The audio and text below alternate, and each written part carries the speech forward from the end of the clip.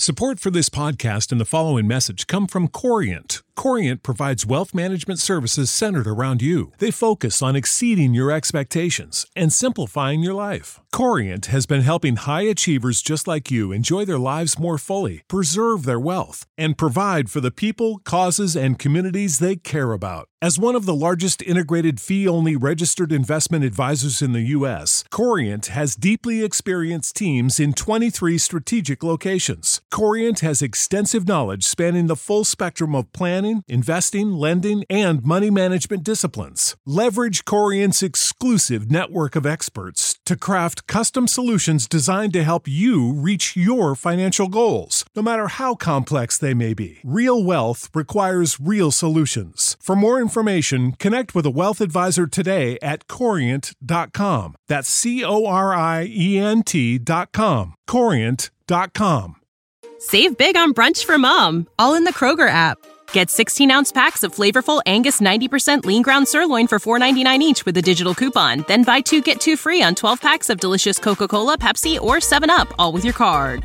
Shop these deals at your local Kroger, less than 5 miles away. Or tap the screen now to download the Kroger app to save big today. Kroger, fresh for everyone.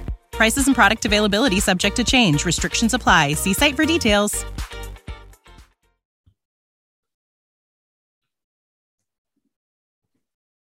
Hello and welcome to A What a Night, part of the 90 Min Podcast Network, where we're here to talk about all things Tottenham Hotspur. And joining me, Sean Walsh, is Jude Summerfield. How you doing, mate? It's a great time to talk about Tottenham Hotspur, don't you think? Oh, it is. Oh, there couldn't be a better time to talk about Tottenham Hotspur, quite frankly.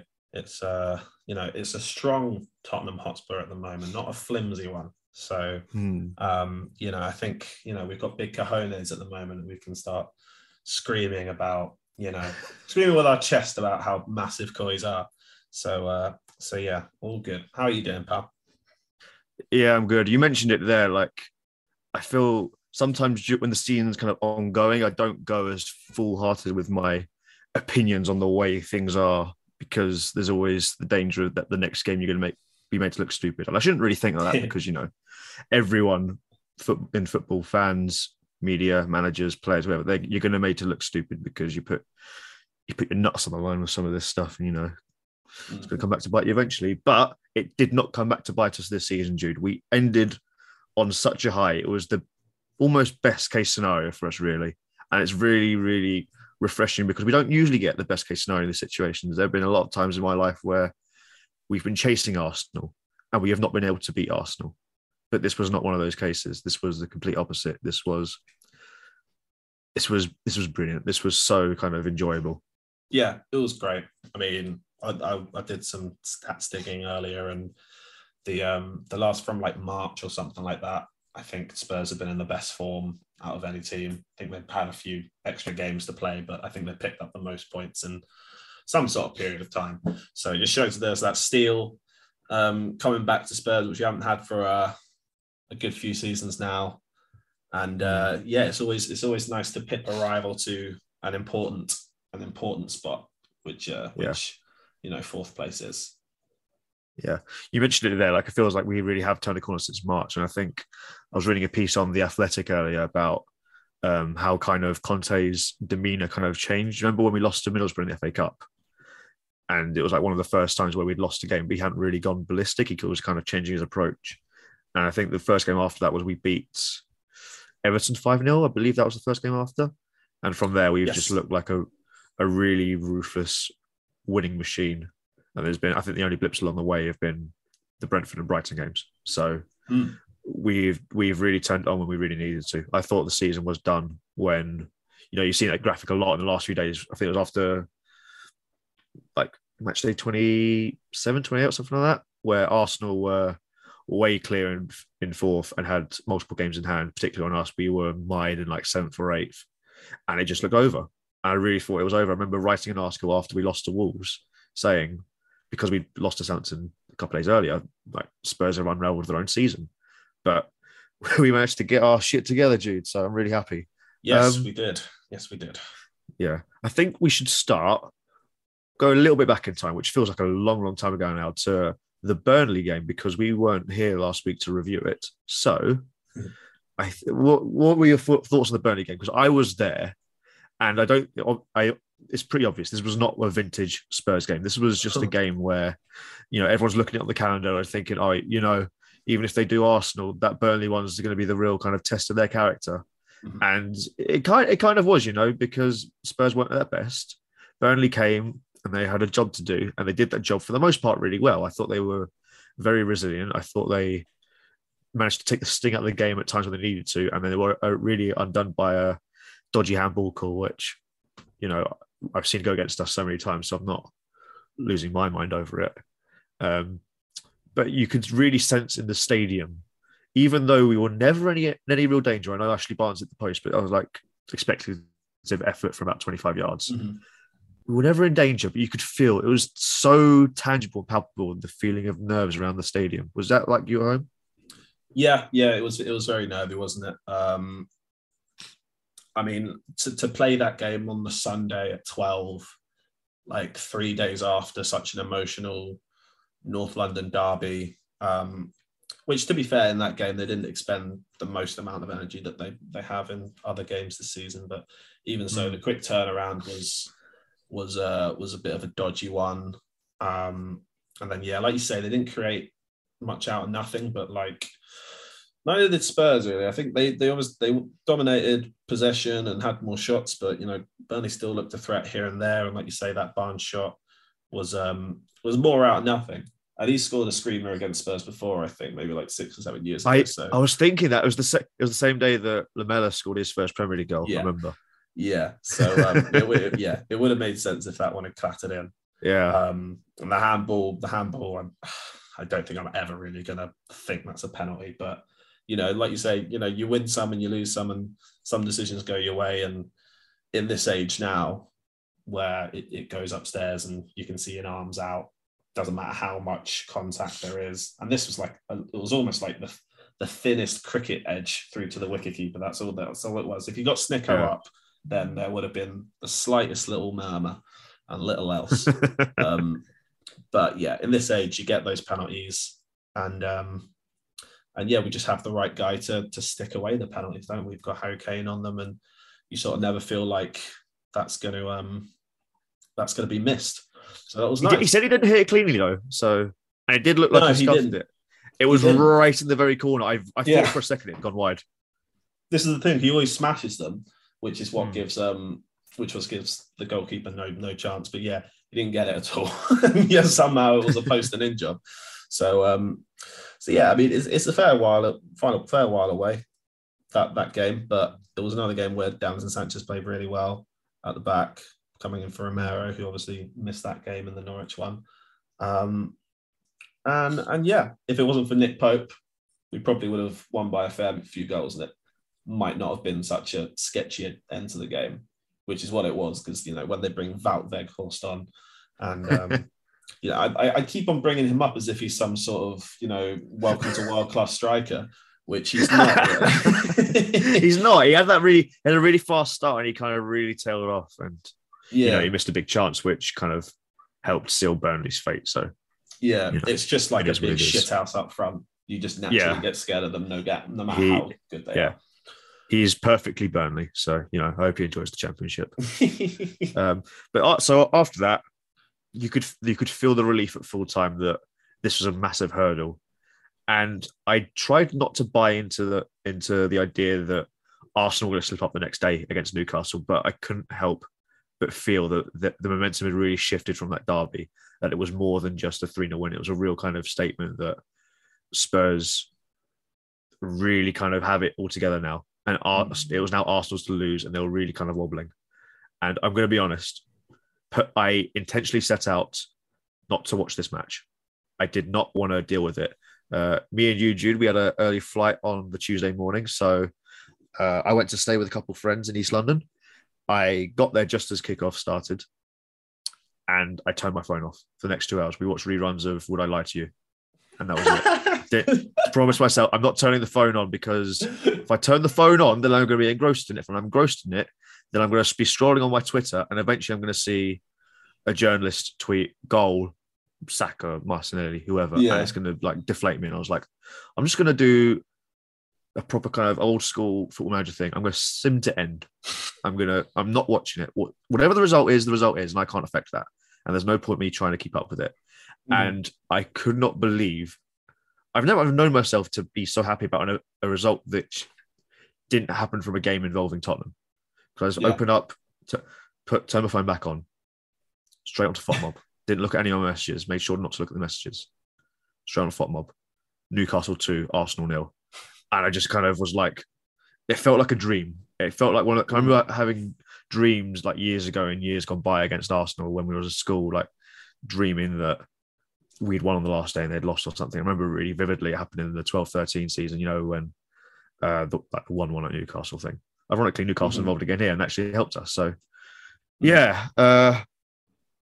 felt really, really, really great after that. How did you cover the match? How did you view the match? Well, yeah, I assume you didn't phone. I'm assuming you didn't turn your phone off like I did. I didn't. I couldn't, unfortunately, mate, because while we were off to Barcelona the next day, I was on the late shift that Monday night. So I had to... Oh, yes, you were, yeah. Yeah, so I had to check into the Premier Inn at Stansted with its dodgy Wi-Fi and all. Had to pay for some better Wi-Fi, unfortunately, so I could actually do my job.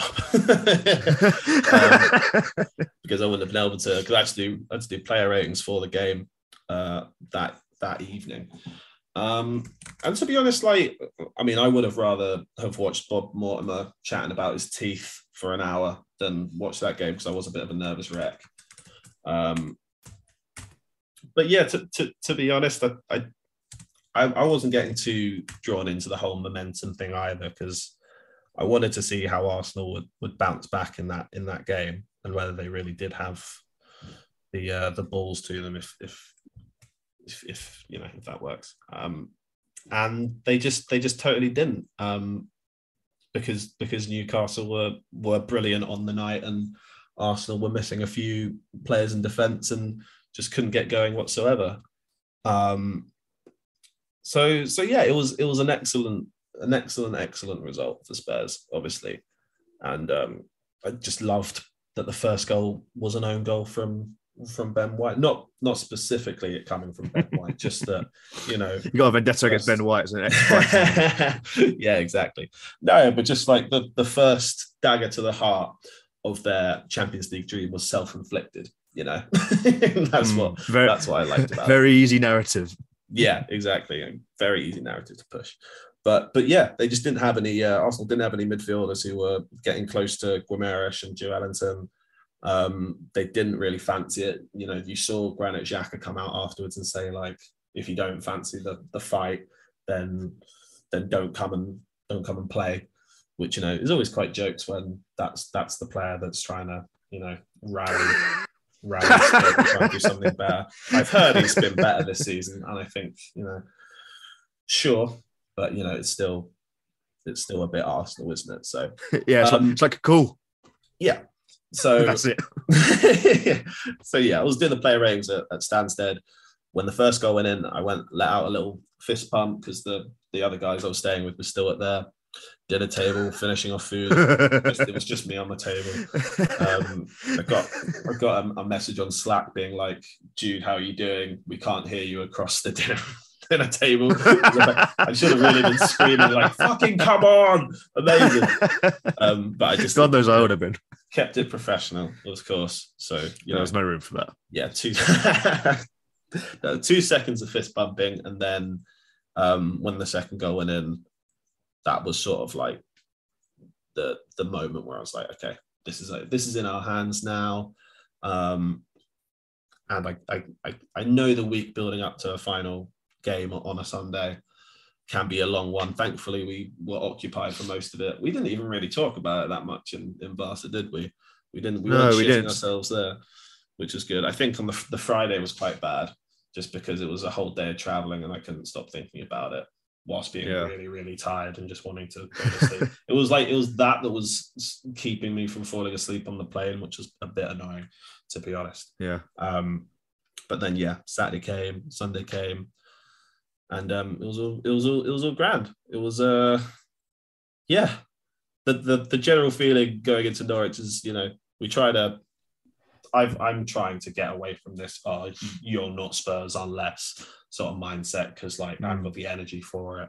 I think it's bollocks having seen Spurs over the last few months and how good they've been to be like, oh, they might go to Norwich and lose, which, you know, could have happened, but at the same time, it's one of the worst Premier League teams I've ever seen. So, one of the most useless for sure. So useless. They cannot hold a defensive line. The amount they always have these stupid defensive errors, like unbelievable. They find a new way to do it every game. But to your point, you're really going to like this. I was not as confident as you. In fact, just to quickly fill in, if you don't follow us on Twitter, Jude and I were in Barcelona for a 90-minute editorial summit this week. So that's why we couldn't do a pod in the week. We had a really nice time out there. And you mentioned it, Jude. We didn't talk about this game. I didn't want to because I was embarrassingly terrified that something bad would happen, that there'd be like a second minute Norwich running behind. Davinson Sanchez goes in flying. He gets a red card. Spurs has to play the game with 10 men. Norwich somehow find a way to do it. You remember when we lost to Bournemouth with 9 men in 18-19? That was what was going on in my head. And I know this Norwich team are way, way, way, way, way worse than that Bournemouth team, but I'm not saying it's because of the past that I was like this. I was just so kind of afraid of the fall because if we had lost, then it would have been pretty seismic. So I was afraid of that. But managed to get through it. Managed to get through the week. And so each night when I asked you if you're all right, when we were 4 or 5 pints deep and you said, yeah, I'm fine, mate, you were just lying to me. Because that's all that was going through your head. It's fine, we're not actually fine. Surely you're all right. Yeah, fine, mate. It's Pookie! Yeah, that was what was going on in my head. But yeah, so thankfully I can look back on this week as one of my favourite weeks of my recent life because that was really good. Neither of us could actually watch this match, Jude, because we were busy being football men at other football games. I was at Brentford Leeds to watch Leeds come up with a great escape. I have no idea where that performance came from. I did not see that in them. And you were at Brighton to watch the Seagulls and West Ham's Europa League hopes.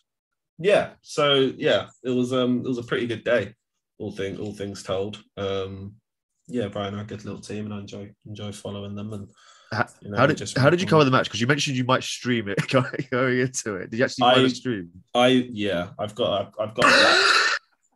a black market app on my phone, which gives me loads of streams that I can watch. He's right here, officers. Yeah, no, it's totally legal, obviously.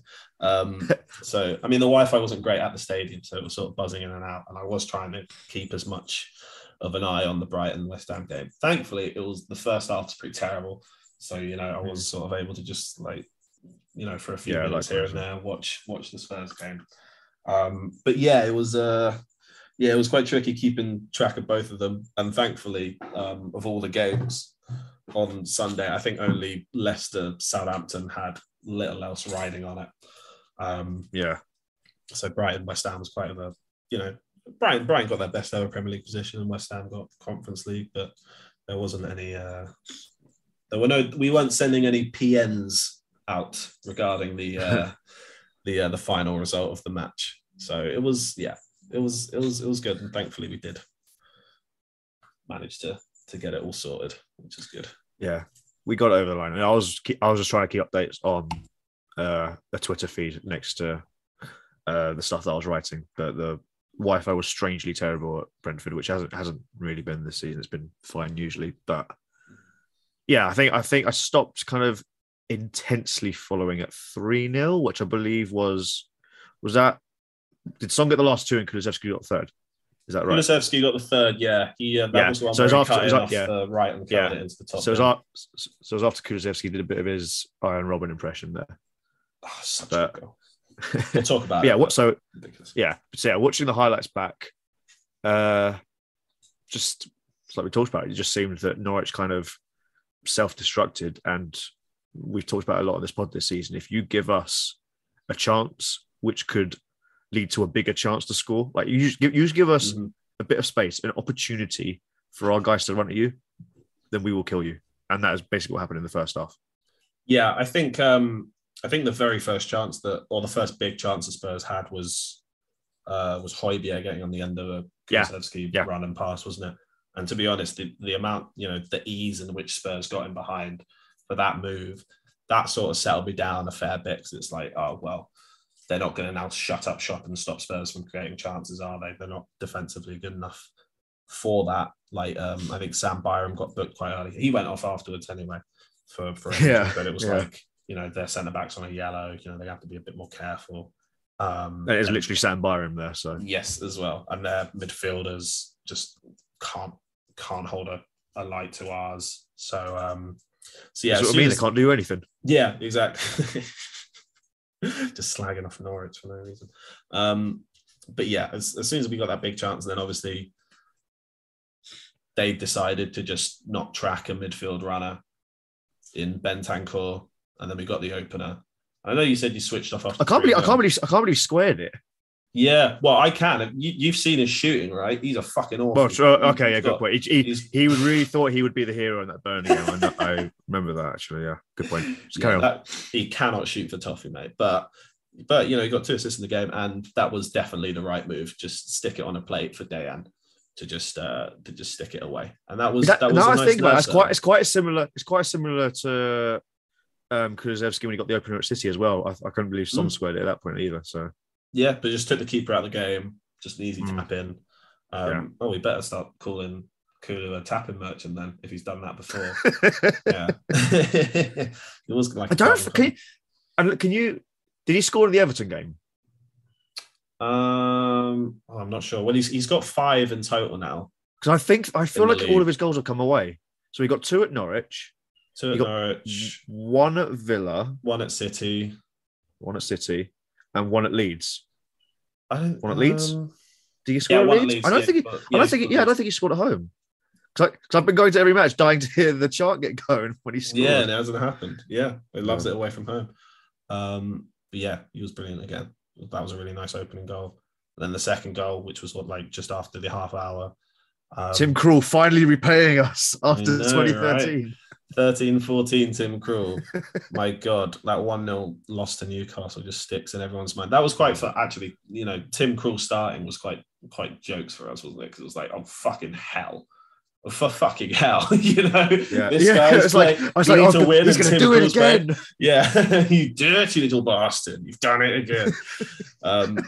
But yeah, he sort of showed his age and, declining quality somewhat with that attempted pass out, which really instinctive pass from Bentancur as well. Oh yeah, it's lovely. I was surprised how accurate it was. Yeah, lovely little clip, and all Kane had to do was just stoop and head it in, and it was pretty much plain sailing from that point on. There wasn't really any jeopardy, regardless of what Arsenal were doing. Obviously, Arsenal went and smashed Everton, but we didn't need to worry about the game anymore.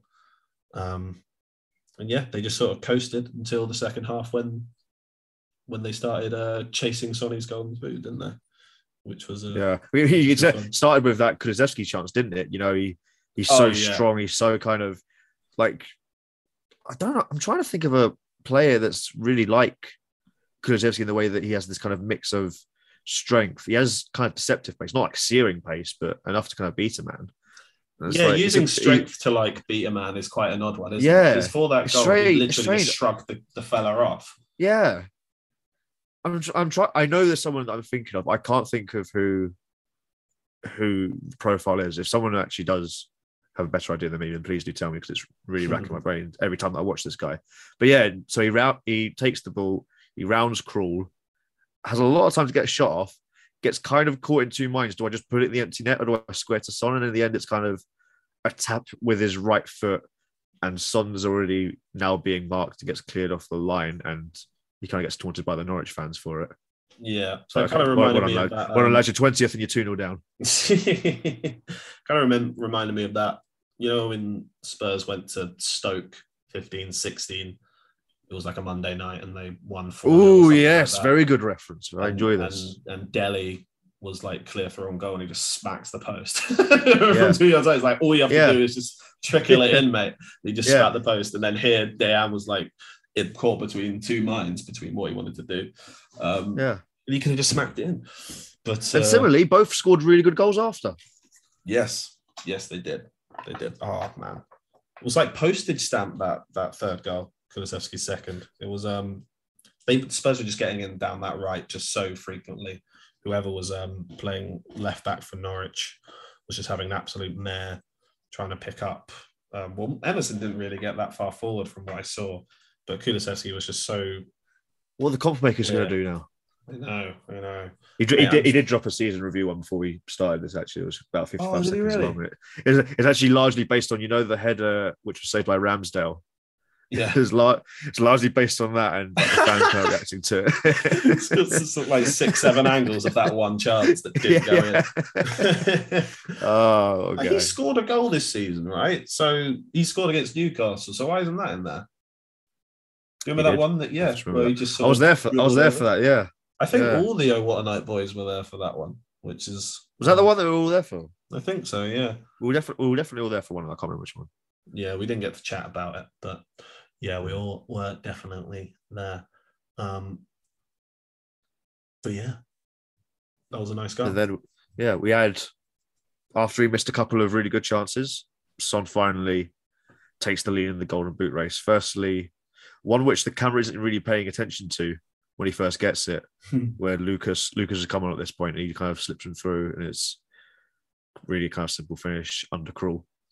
And then vintage Son Heung-min, where just doesn't really seem like there's any danger, just quickly one shift onto the right, let's fly. And it's almost like you can't really believe that he's generated that much power with such little kind of visible force behind it.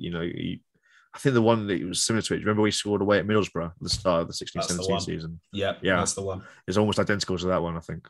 Yeah, absolute beauty, mate. And it was sort of getting to that point where it was like, get the ball to Son. Just get the ball to Son and see if he can stick in a few. And yeah, when I was looking at the highlights after the game, that fourth goal, it was like, oh, and Son's already scored. There's no like build up or anything. It's just like, what? Did they just cut it weirdly? Like, what's going on? Yeah, it was strange. It was really, really strange. It was like some amateur video going on there. But yeah, that was a nice goal. And it came like 2 seconds after Lucas came on for Kulu, didn't it? And he grabbed a nice little. Yeah. I'm really not sure how deliberate that flick was, because like I guess it is, because it's the sort of thing that Lucas tries every game, and then he'll tell you he meant it. Yeah, sure. He will, but it usually doesn't come off. But in this instance, it did come off, which is excellent. And yeah, just a nice cold finish. And when Son gets into those sort of positions, you do think goal now, because he's just so cold. He's so precise with his finish. Lovely way, just like opens up his body and just plays it into that corner. Yeah, that took him up to 22, didn't it? It did. 22 goals. Awesome strike. And then I don't remember at what point the match was, but someone did find a video where Son does find out that Salah has scored, and that he needs to, if he's only scored one at this point, then he knows he needs to get another. And if he's already scored 2, then it's done. He's going to win it anyway, but he's going to have to share it. But you know me, Jude. I'm banging the drum of the non-pen goals. To get 23 without one of them being a pen, without having one just kind of laid on the plate for him like that, that's it as properly insane. I mean, for someone who doesn't play as a central striker, I know a lot of people are going to say like, the wide forwards are basically like the strikers these days, but it's still not the same thing. Son isn't the guy that's holding the ball up. He's not the guy that's providing more of an aerial threat. He's just, you especially when you look at when we started the season, I believe he had 4 goals by the time Conte arrived and 19 after. I believe that was the ratio to it. So he was do you remember the Aston Villa game after the North London derby? And it really felt like, okay, he's really starting to be the guy that's going to drag us through the mud again. And so it's nice that this season, for at least since, like we said, March, we've had a really good cast around our 2 world-class forwards. And this is what can happen. Kane's won 3 Golden Boots. That's the second most in Premier League history. For him to be in the side with someone who can also win a Golden Boot, just the attacking potential we have. This is what Spurs have been about. It's not about the Nuno not knowing how to play. It's not about the Mourinho just being defensive and having this kind of small mindset every game. This is it. This is the attacking football, the beautiful football, the not even like, you know, like Barcelona tiki taka. I mean, like, entertaining me. I go into these games, I expect us to wallop these teams now. Yeah, well, it's the good thing is it's now just about being solid in central areas at the back and in midfield, and then just letting that front three do their thing. I mean, for him to win the Golden Boot is just an incredible effort. 23 goals, no penalty goals, like you said, and he's getting better year on year, which is odd for somebody who's like going to be, I think he's going to be 30 in the summer, but he just keeps on. Last year he got like 17 league goals. This term it's 23, and his link up play with Kane is obviously still brilliant. And he's got another power in Kulusevski now who can free up space for him. This is what's been great. He's only 22. He was only 22, yeah. And a very early 22 as well. He's not going to be 23 for a while. So but so much experience at the same time.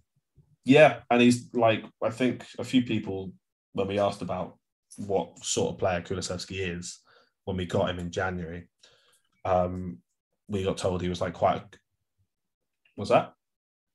I'll keep going. We got told he was quite a confidence player. And I think just like that goal he got at City just straight away, just sort of showed him that, right, I can smash it at this level. And he's continued to contribute more assists. I think five goals and 8 assists since January is it's that extra dose of attacking quality that Tottenham needed in that front three. Because before they'd have Lucas playing, and he could score like a wonder goal every 15 or 20 games, but not really contribute much else. And then Stevie Bergwijn obviously just never really gets around the team and just comes up with little moments of magic here and there. But that front three, it's all about just keeping it solid, which I think Spurs have done with in those central and defensive areas, and just letting that front three just connect with each other and getting good balls into the box. You saw like Kane getting out wide and just firing brilliant crosses into Son. I don't know how he didn't score that first one. Roy Hodgson saw the vision. Yeah. But what's so good about that from Kane is that he barely has a look up. He's just like, right, I'm sticking it into an area. Execution perfect. It's very Eriksen-esque, the way they started doing this now. Yeah, he just sticks it into that area that's like just that corridor of uncertainty, and somehow Sonny doesn't score. I really don't know how he doesn't, but it was a great save. But yeah, for Sonny to win the Golden Boot is just a miraculous effort. And it's so good that he just loves Spurs so much, and that he's, I keep seeing people trying to, push a certain narrative. And I think we can both agree, Sean, that we are not going to do that on this podcast. No, we're not. Absolutely not. No. I do want to just quickly touching back on Kulusevski. This is quite an interesting debate I had with some of my friends yesterday.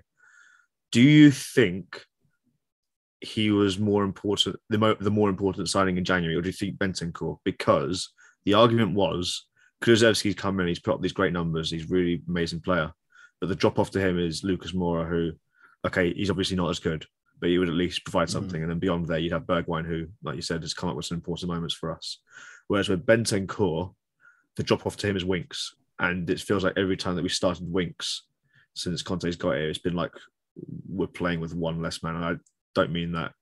I don't mean that on a personal level. I really like what Harry Winks has done for us, obviously, but he's just not the same player anymore. And you could see that Conte's only real willingness to use him down the stretch was when Bentancur just needed a breather for about 10 minutes.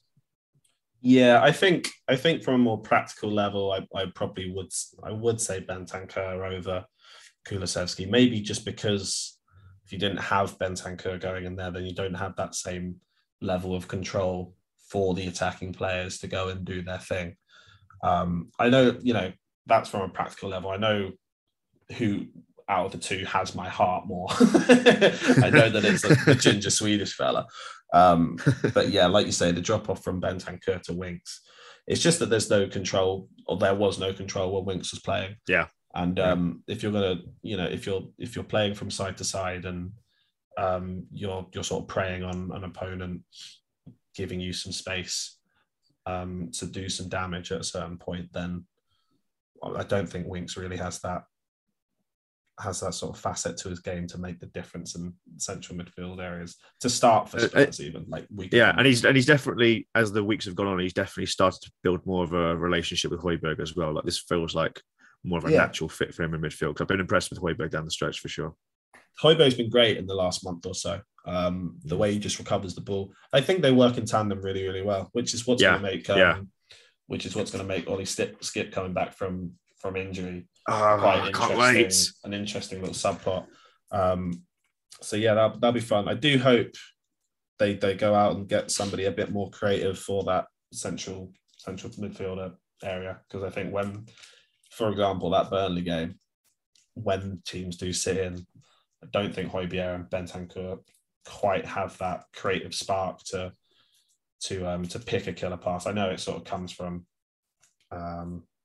Kane and Son. You look to those players to create anyway, but sometimes you need the player to play that first pass so that they can get in and they can do the damage. So we'll see. But yeah, Bentancur, I love his little turns as well. I think he's grown in confidence. They still scare me from time to time. I can't remember. Was it against West Ham when we were winning 2-1 and he's in a real pickle at the back and he just got a Cruyff turn out of it, and I was kind of like, I know everyone was kind of like losing their minds on it. I was kind of like, my God, that was so close. I was the complete opposite. I was like, don't do that again, please. Yeah, was that his first game? I think it was, right? No. I know was it the West Ham game? I thought we played them in like the League Cup or something like that, and he might. No. I meant the league game. Oh, in the league game, in we won March. like 3-1. Oh yeah, but that was a stressful game anyway, wasn't it? For some reason, we should have battered them, and yet only won. Well, we won 3-1 in the end, but only for a goal at the very end. But yeah, Bentancur, brilliant. I go with him. You got any more post-Norwich thoughts? Because just quickly, we are going to do a proper season review, hopefully with more of the guys here, either later this week or next week. But you got any more post-Norwich thoughts? I don't think so. I mean, I like that Spurs are smashing teams now rather than, at the start of the season when they were 1 or 2. Well, I mean, the first 2 games were 1-0, weren't they? But I do like that they can open up teams almost at will. I know Norwich had very little to play for and are pretty terrible, but it was good that they were running riot and that we could still going to do it. Yeah, and that you could tell they wanted the season to end so badly. They really did. They were like me on Monday night, just seemed to end. Yeah, very much so. But apart from you that, and I are not so different, Norwich City. Yeah. Apart from that, not many thoughts. All right, cool. I guess we have some listener questions, so we can move on to those before we do a little bit of a debate. So, from Richard Craggs, how does it feel for the name of the podcast to make sense again? Because I personally thought, Jude, I thought that we'd cursed it because we started this, late winter, early spring 2020. It was the last month or so when we were in our 90-man London office in Liverpool Street, which we sadly now no longer own. Rest in peace. But I did feel like that was a cursed time as well. That was Kane had already been injured. Son was about to get his injury as well. It looked like we were going to have a dark end to the season where, because Mourinho didn't know how to play without those 2 players, that we were just going to slide down the table. It was very, very depressing Mourinho times, wasn't it? And it was like, can't really see a future with this. I know we sort of got a little better and then got a whole lot worse later on. But yeah, I'd say it feels very, very good. That was the only thing that sort of gave me a little bit of doubt heading into the weekend. It was like, it's not going to make any sense if they don't win on Saturday or Sunday even. And then that's going to... they're going to come for us, Jude. Yeah, they really are. Yeah. But yeah, it's very nice that song is going to make sense again. And I've heard it a few times, on Twitter, and I listened to Rule the Roost earlier. They stuck a little version of it at the very start, which I thought was quite jokes. Yeah. They get the copyright claim from us and Frankie in the 4 seasons. Yes, I refrained from sending Jack a DM. I just thought maybe we could get the solicitors involved first, and then that's fine, mate. I'll do it. I'll let him know. Yeah. Prepare your response. Yeah, I thought it was bullshit, to be honest, but I avoid confrontation, like Sean. from the psychoanalysis that we had in Barcelona. Under strengths you've put pacifist. So real. All right, whatever, mate. All right. Okay. Philip Jones asks, will you bring back the theme music now? No, I don't actually know. I'm not in the editing process, so I don't actually know where it's gone.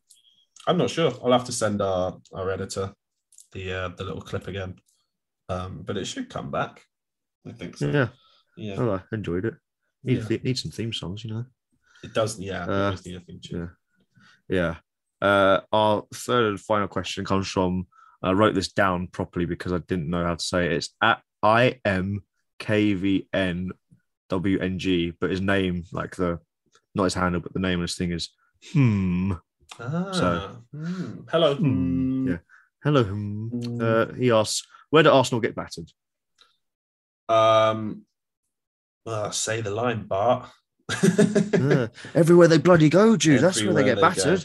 Everywhere they go. Yeah. Do you know what? They're going to get battered on Thursday nights next season as well. Yeah.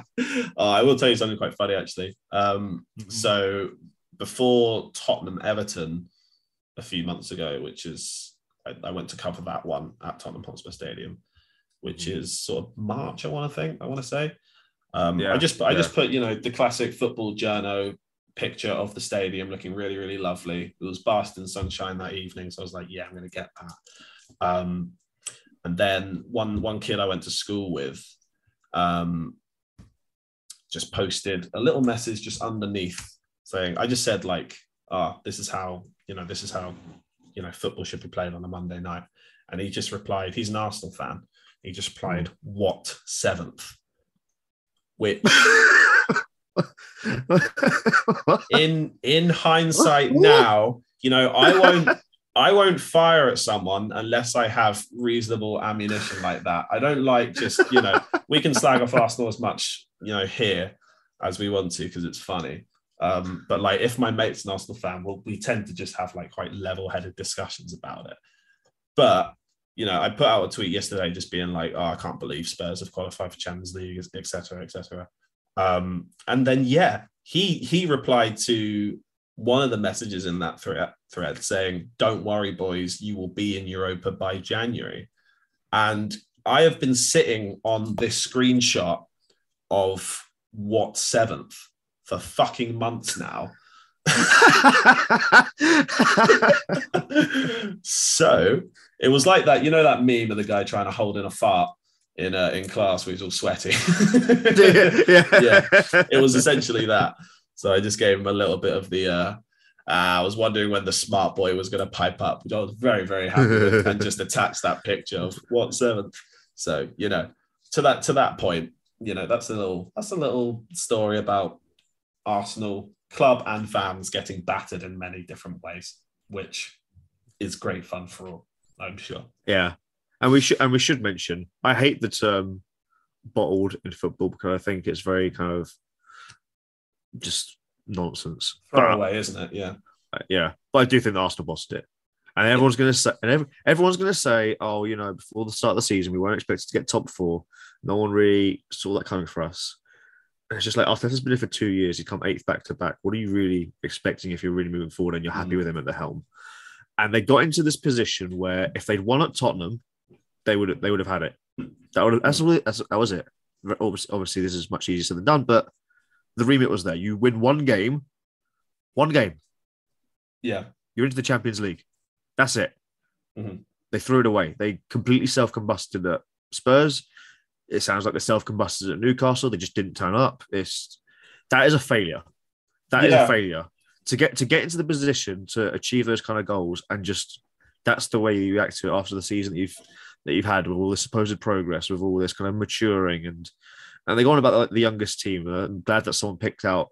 I think it was another article from the Athletic where they ranked all the youngest teams, and we're there twice above them, youngest teams. I mean, they have young players, but they've also got old fellas featured in the top 4.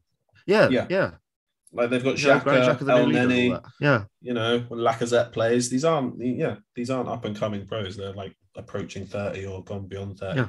The only thing I'd add to that is I'd say them losing at Spurs was less of a bottle, but more of a heads gone moment, Yeah, just because I agree. Rob I agree. Holding, if a little 30-second montage could be stuck into the dictionary under heads gone, it would be Rob Holding getting sent off. But then to be fair, I'd say I don't even know if the Newcastle game was bottling either. I just think they weren't. I just thought they were terrible just watching it. So it's a little bit different, but having a 6-point advantage going into the last sort of month or so. I know.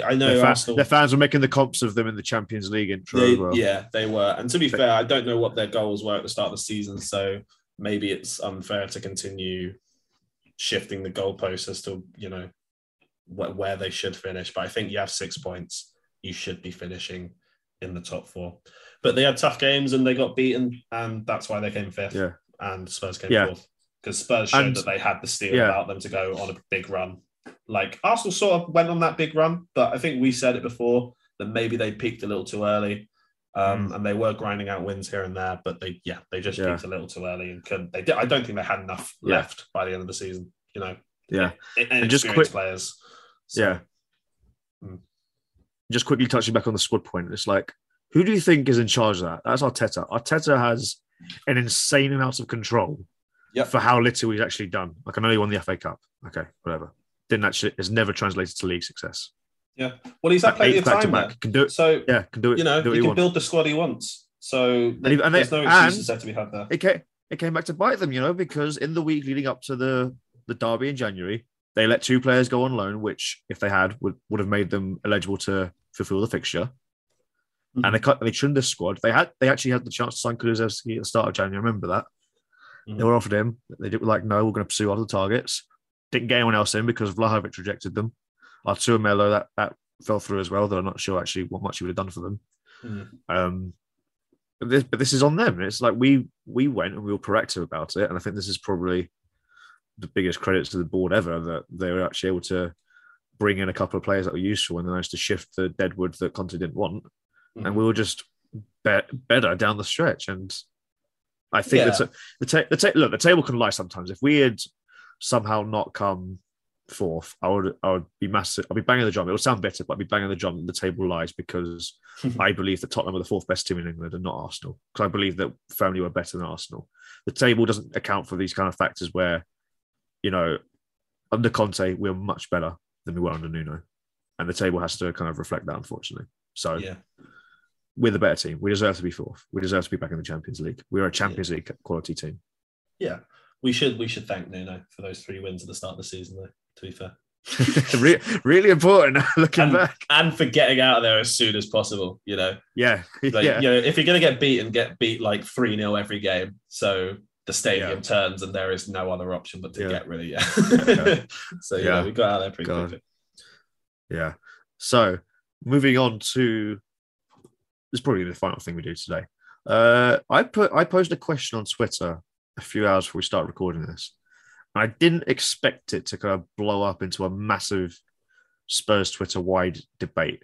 So I asked, at which point do you think Tottenham were better set up to tangibly succeed? Coming off 86 points under Pochettino from the 16-17 through to the 17-18 season, or right now under Conte going into next year? And I actually don't know what my answer is. I see the arguments of both, but for the sake of this, because you have a strong feeling that it's right now, I'm going to sit here and I'm going to argue for the Pochettino days. So sure. I'll let you start. You have the floor. Yeah, well, I went with summer heading into 2022-23 because I had seen quotes from Eric Dyer and Hugo Lloris actively calling out the club, being like, now is the moment. Now's the time to show strength in the transfer window. Now's the time to back your manager. Let's go and be a really good team. You've seen the record that Spurs have from January to the end of the season. They've beaten really good teams. I don't know if we really had that sort of record in 17-18. I know we beat Liverpool, but I think we got beaten twice by Man City. Beat Arsenal. I think we beat twice by City. We beat United. Yeah. It didn't feel. I can't remember. It might have just been at home. No, we lost. Did we lose 1-0? Martial goal in the pouring rain. Oh yeah, that was led. You know that the Mourinho was that the Mourinho shifting game? Yeah, it was. It was. I think it might be. Yeah. But yeah, I just think there's more pressure on Tottenham to actually go out and have a big summer run than there was back in 2017, mainly because the stadium was still being built.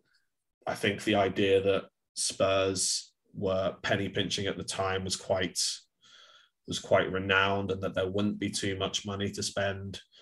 And I think there was an excuse not to spend back then, if you know what I mean. They had a really strong starting 11, and we've seen that squad sort of fell apart, and it was because they didn't rebuild in that summer. But I just think if Conte isn't given assurances about the amount of spending power he'll have and the personnel that he'll try and get, aka winners. I know it seems a bit Mourinho saying I need proven winners. Like, well, it's different. It's different when your manager's actually good, though. Yeah, exactly. I don't think we'll be going out and getting the Nemanja Matic. So it's a little bit different. But God, we'd be right in those sweepstakes if Mourinho was here right now. I know it. Yeah, I think I genuinely feel a lot more. I'm trying to stay as level-headed as possible, but it is exciting. And if Spurs do nail this summer with some really good incomings, I know essentially, you know, going through incomings like season by season, you sort of have like a 50% hit rate, don't you? So like some unless you're Liverpool. Unless you're Liverpool, when it's like maybe this is the turning point, Jude. Maybe Conte and Paratici together, they're going to form like the rival to Michael Edwards and Jurgen Klopp. You know, it'd be nice. I'm still bank on it, but still. No, I'm still wondering if just, you know, Paratici went to his old club and got lucky a little bit. got lucky 3 times. Yeah, exactly. I will say that it's quite hard to get lucky 3 times in transfers in that kind of window of time. Yeah, but I guess we'll find out if we were just immensely lucky or not. Yeah, I mean, I suppose for every Kulusevski and Bentancur, you'll get an Emerson. But Emerson's been good these last few months. So even then, he's I don't want to slag him off too much. But this is Conte. We're talking about a world class coach. Yeah, I just said that the way that he would say it. You know, that's the way he'd start sentences, like we're talking about a world class coach. That's the kind of way that he would do it. He's rub it off from me. Yeah. I think this season rather than. Because I also with Pochettino, you sort of knew he was getting the best out of what he had rather than being proven as I'm going to say it again, a winner with the right funds and incomings. You sort of knew you'd get top 4 at that stage, didn't you? Like 17, 18. The players. Yeah, I definitely. Going into, because I think 16, 17 was the real litmus test. Was this like a sustainable way of competing with the big boys? But after that, every year that he was here, I didn't have to think about top 4. It was more, are we going to close the gap to the title chasers? Yeah. I mean, this time around, heading into the summer, City and Liverpool, they're still so far and away the best teams in the land. So we'll just have to see, maybe like by November, December. Because the thing is, those guys they barely drop points and they pick up 90, 95 each season now. I know Liverpool. Stupid totals. Yeah, I know. I know Liverpool didn't get that many last season during the COVID season, just because. I'm writing off that season. I'm not looking at that. Yeah, I think so. But yeah, 2020. What do you think, mate? I mean, so my arguments are, I've actually written this down because I had a couple of minutes of spare time before we started recording. So I think from 16-17 going to 17-18, obviously the big thing that rocked us was Kyle Walker forcing a move to Man City. He wanted to go. Fair enough. Danny Rose getting injured as well. That didn't really help. We didn't really know what his future was going to look like back then because it felt like it was quite secretive what was going on. But for the most part, we had a settled core of, if not world class, then knocking on the door of world class players who they're kind of like what Kulusevski and Bentancur are now. Like they're young, but they're experienced, and I think they were just better. These were some of the best players in the league. You know, Kane by the end of 2017 was the consensus best striker in the world because he was the one that was matching Messi and Ronaldo's totals. There was no one else in it. No, Lewandowski, Benzema they were at different points in their career. They weren't at the top. It was definitely Kane. And so I think you got to factor that in. This is the best striker. Yeah, the best striker in the world. You can do anything really. The previous 2 seasons, you add up the points totals, we were the best team, the most consistent team across that time. Everyone was saying, what trophy, whatever, but I thought that mattered. But I feel like because the players were so young, because the manager was relatively inexperienced, we still had that room to grow. We still had another gear to go into. That if we were on this journey together, everyone's kind of like not organically growing, but it's everyone's come from on the same journey. They've all been in a few years now. It felt to me, a bit like what Klopp had done at Dortmund, more like.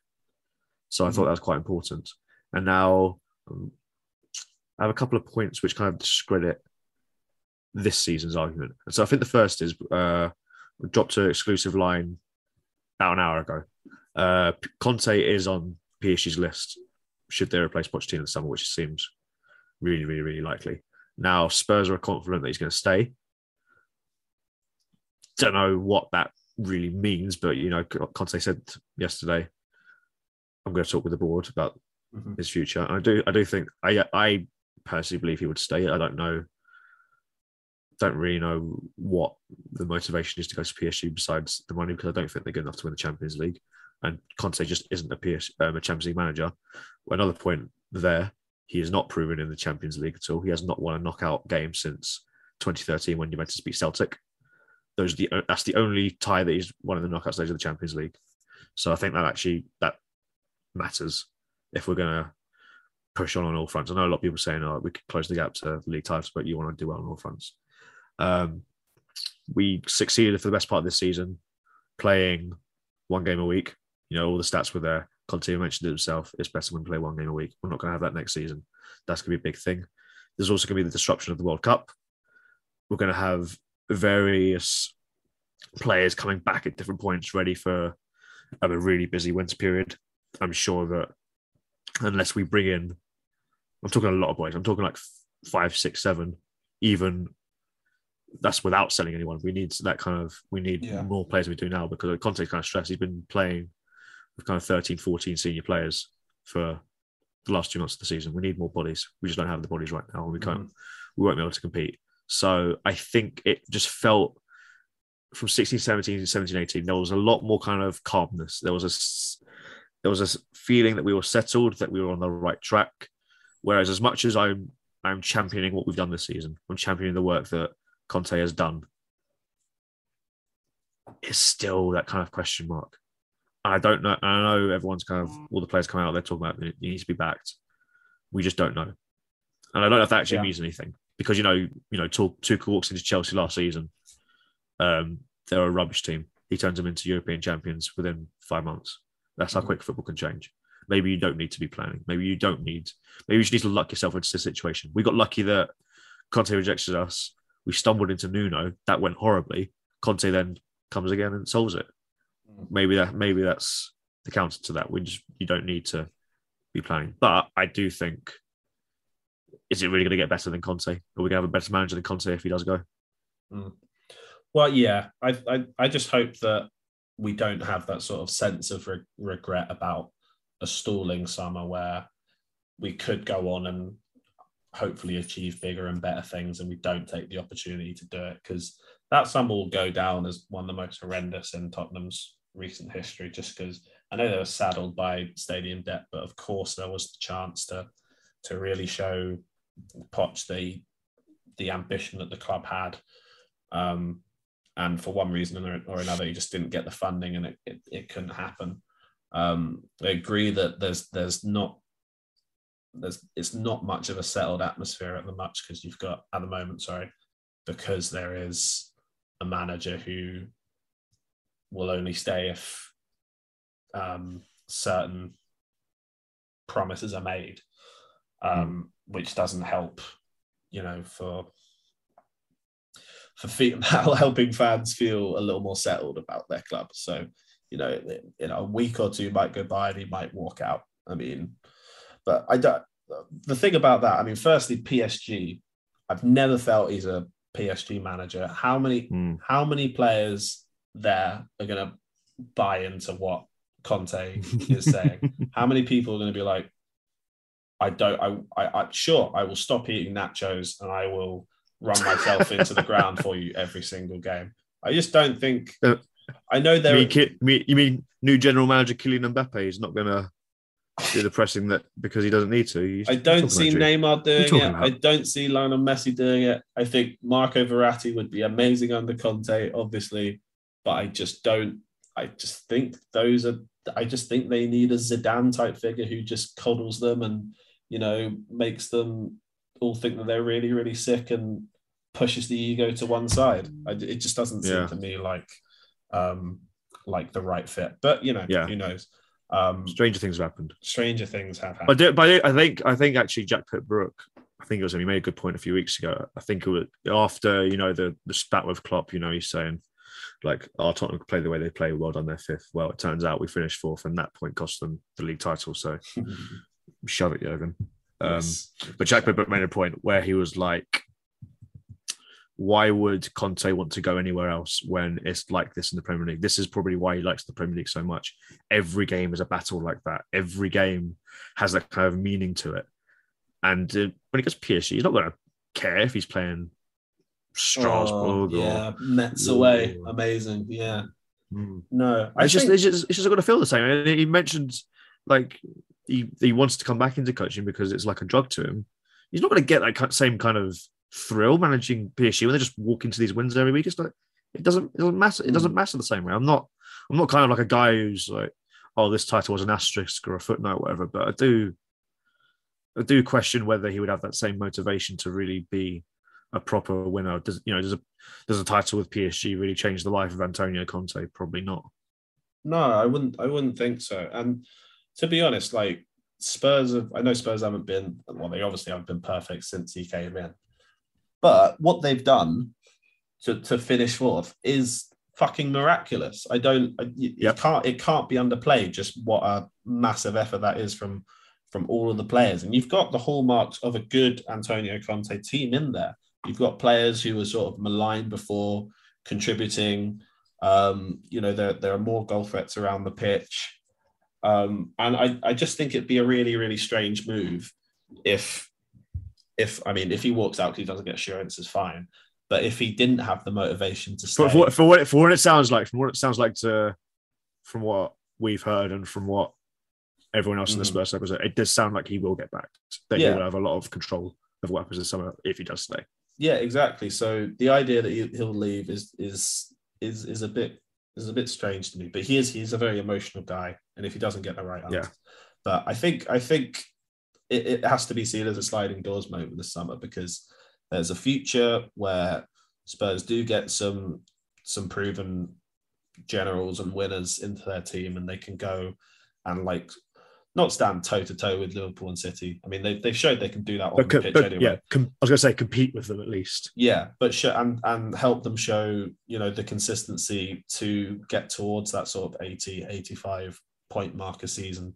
Whereas, you know, there have been games where, you know, when someone like Harry Winks has come into the starting 11 and had to play against Wolves and Southampton, they've slipped up and they haven't got the results. So if they get leaders, if they get another big defensive addition, you know, there's chat about players from defenders coming from Serie A and stuff like that. If they make a really, you know, if Bastoni comes in from Inter, for example, and you've got Romero and Dyer, that for me is the perfect one. It's the ideal, isn't it? So, I just think he should stay. He should want to stay, and it sounds like he's going to get the backing. So. Yeah, I wouldn't. It's not something I'd be too worried about. I think he'll get the right answers, and I think so as well.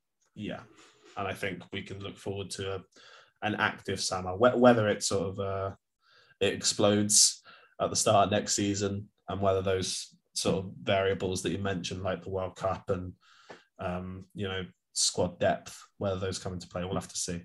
But I think he'll understand the sort of the good squad and the good feeling now around the club. And I think that should pull at his heartstrings and convince him to stay. Yeah, here's hoping, because it doesn't always work out, does it? It doesn't always work out, but from in this moment in time, in this moment, as the manager would say, there's a reason for belief and optimism.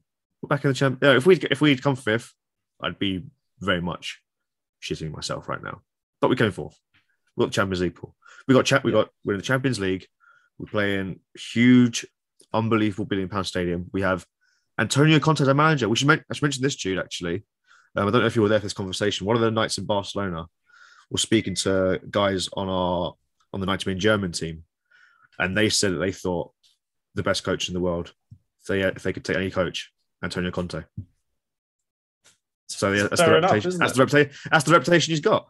Yeah, he goes into places, he fixes them up, he makes brilliant teams. He's definitely he's 100% up there. He's definitely up there with Guardiola and Klopp. I mean, 1, 2, 3, you can take your pick, but those three to me, they're the best 3 managers in the world. Yeah, give them their team. Give them their teams. He's winning the league.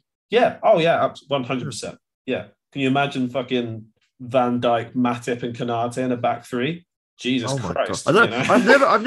I've always wondered why Liverpool never tried the back 3, because I felt like they would just win every game. No, nobody's getting past those boys. Alexander-Arnold's got even more freedom at wing back.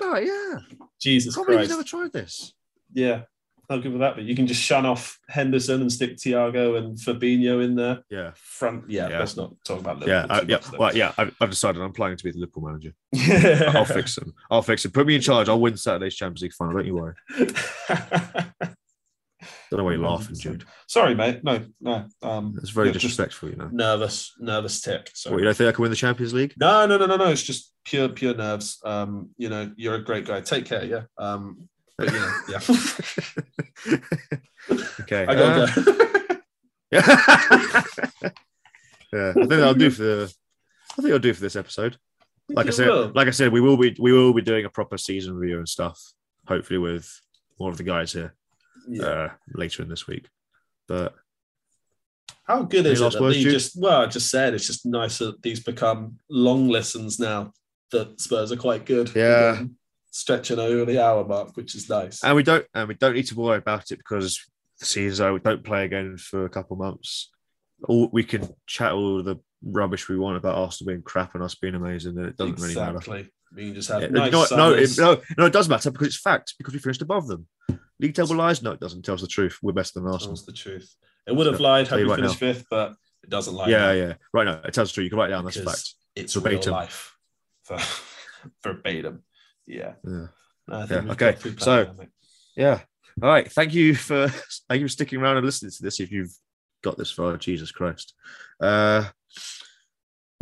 Please subscribe if you do. It really helps us. Leave a rating, and we'll see you next time.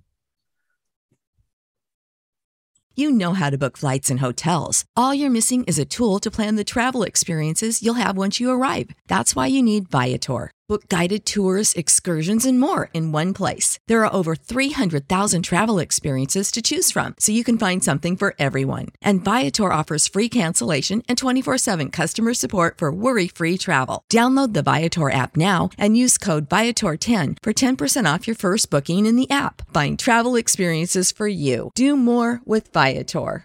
Save big on brunch for mom, all in the Kroger app. Get 16-ounce packs of flavorful Angus 90% lean ground sirloin for $4.99 each with a digital coupon. Then buy 2, get 2 free on 12 packs of delicious Coca-Cola, Pepsi, or 7-Up, all with your card. Shop these deals at your local Kroger, less than 5 miles away. Or tap the screen now to download the Kroger app to save big today. Kroger, fresh for everyone. Prices and product availability subject to change. Restrictions apply. See site for details.